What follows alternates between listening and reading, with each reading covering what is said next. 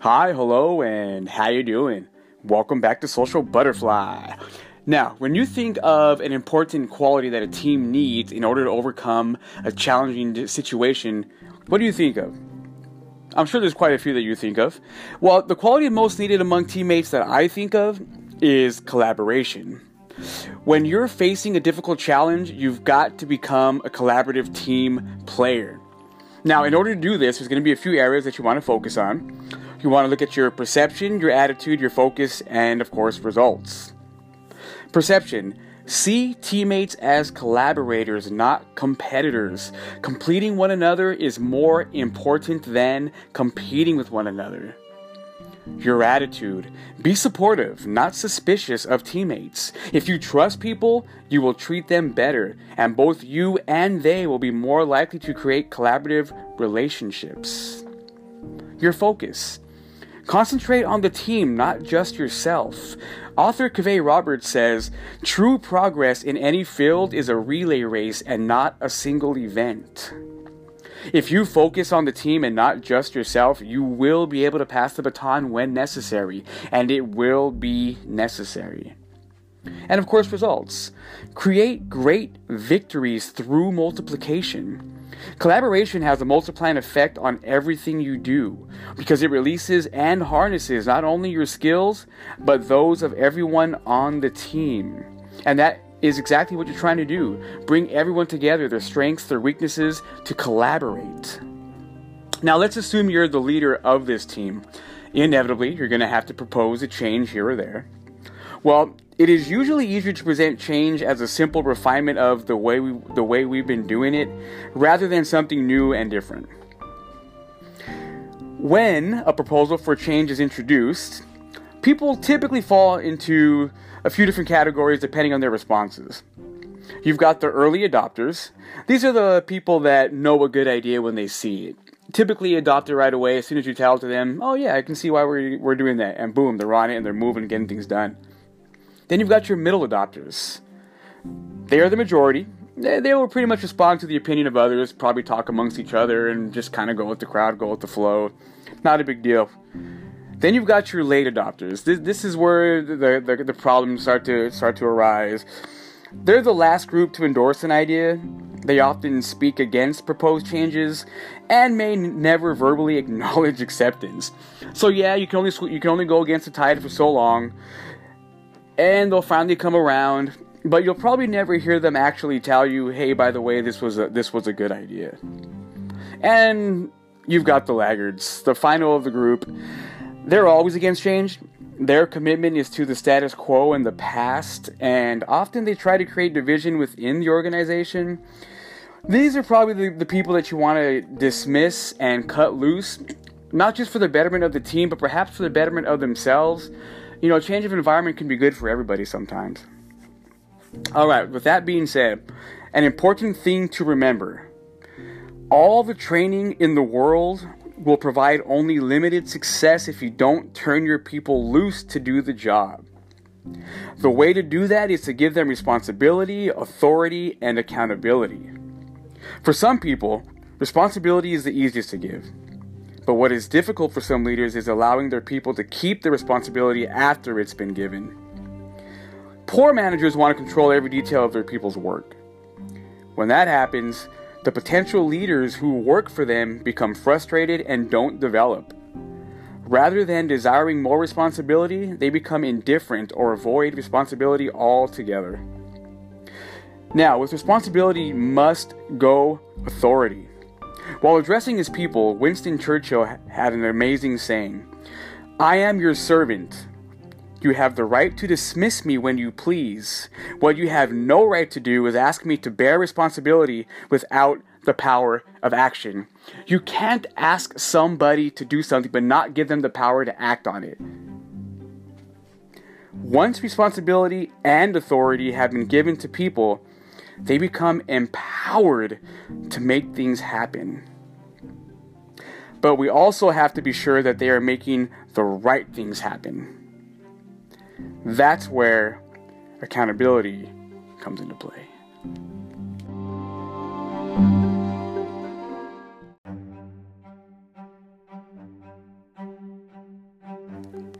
Failure is the opportunity to begin again more intelligently. Henry Ford. Whenever you see significant progress in an organization, it's because the leader made courageous decisions. However, a leadership position doesn't give a person courage, but courage can give them a leadership position. As you approach the tough decisions that will challenge you, recognize these truths about courage. Courage begins with an inward battle. Courage isn't an absence of fear, it's doing what you are afraid to do. Courage is making things right, not just smoothing them over. Martin Luther King Jr. said, "The ultimate measure of a man is not where he stands in moments of comfort and convenience, but where he stands at times of challenge and controversy." Courage in a leader inspires commitment from followers. Billy Graham said, "Courage is contagious. When a brave man takes a stand, the spines of others are stiffened." Tell me that's not strong. Tell me that's not powerful. Man, that's good stuff right there, baby. Courage by a leader inspires. Your life expands in proportion to your courage. Courage opens doors, and that's one of its most wonderful benefits. Roman historian Tacitus said, "The desire for safety stands against every great and noble enterprise." In other words, safety is their enemy. They've got to take a leap of faith sometimes. They've got to take a risk. They've got to show courage in order to grow. Otherwise, they get taken over by the ones that do take the risks, the ones that do accept the challenge. Remain intentional. To be intentional means working with purpose, making every action count. Successful leaders are intentional. They know what they're doing and why they're doing it. To become more intentional, there's a few things to focus on. Have a purpose worth living for. Willis R. Whitney, the first director of General Electric's research laboratory, observed, "Some men have thousands of reasons why they cannot do what they want to, when all they need is one reason why they can." Know your strengths and weaknesses. Playing to your strengths rekindles your passions and renews your energy. And that is so true. When you're feeling fatigued and run down for some reason, when you enter an area of strength or you do something you know you're good at for whatever reason, you feel good about it. Because you accomplish it, you conquer it, and you remind yourself, "Oh yeah, man, I'm good at this, man. I'm great at this," whatever it happens to be. And it burns in you. It rekindles that fire. Prioritize your responsibilities. Once you know the why of your life, it becomes much easier to figure out the what and when. Learn to say no. This one took me a long time to learn. You can't accomplish much without focus. If you try to do every good thing that comes your way, you won't excel at what you were made to do. Prior to creating this podcast, I was that way. If I saw an opportunity, I would jump on it, try to do it, but I was never really focused on one thing. I kind of knew what I always wanted to do, which was lead, teach, guide, motivate. I really didn't focus on that or find a direct path to that until I started making this podcast. So, prioritize your responsibilities, learn to say no. Very important. Commit yourself to long-term achievement. Most victories in life are achieved through small, incremental wins sustained over time. That goes back to the process. That goes back to enjoying the journey. Small, incremental wins sustained over time. Who you are precedes what you do. Attitude. Your attitude determines so much from the moment you wake to the moment you lie down. Your attitude. Our attitude determines our approach to life. Our attitude determines our relationships with people. Our attitude is often the only difference between success and failure. Our attitude at the beginning of a task will affect its outcome more than anything else. Our attitude can turn problems into blessings. Maintain that positivity.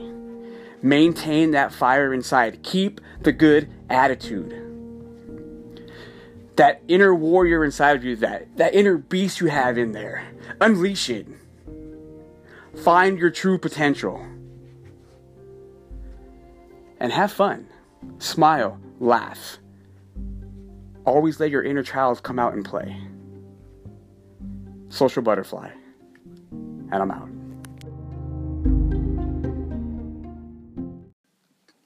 So we're going on about a month and a half since the addition of the Instagram page to the Social Butterfly Network, and it's been great. Having no experience prior to this with social media, I didn't really know what to expect, but you guys have made it absolutely an amazing experience, so thank you. For the ones that have been here since the very beginning, thank you. I love you for that. I appreciate you. You motivate me. You fuel me. For those that may have discovered me through the Instagram page, welcome. This is an open forum podcast where everyone's invited. I only ask that you keep it positive, motivational. We're here to pick each other up. My podcast has primarily been about that, leadership, courage, motivation, inspiration, because that's the genesis of it. That's where it came from. I have a natural passion for people, and I wanted to spread that. That's the main goal of it. Now, I've mentioned before, I have other childhood passions that have never left me, such as video games, anime, cartoons, comic book characters, things of that nature.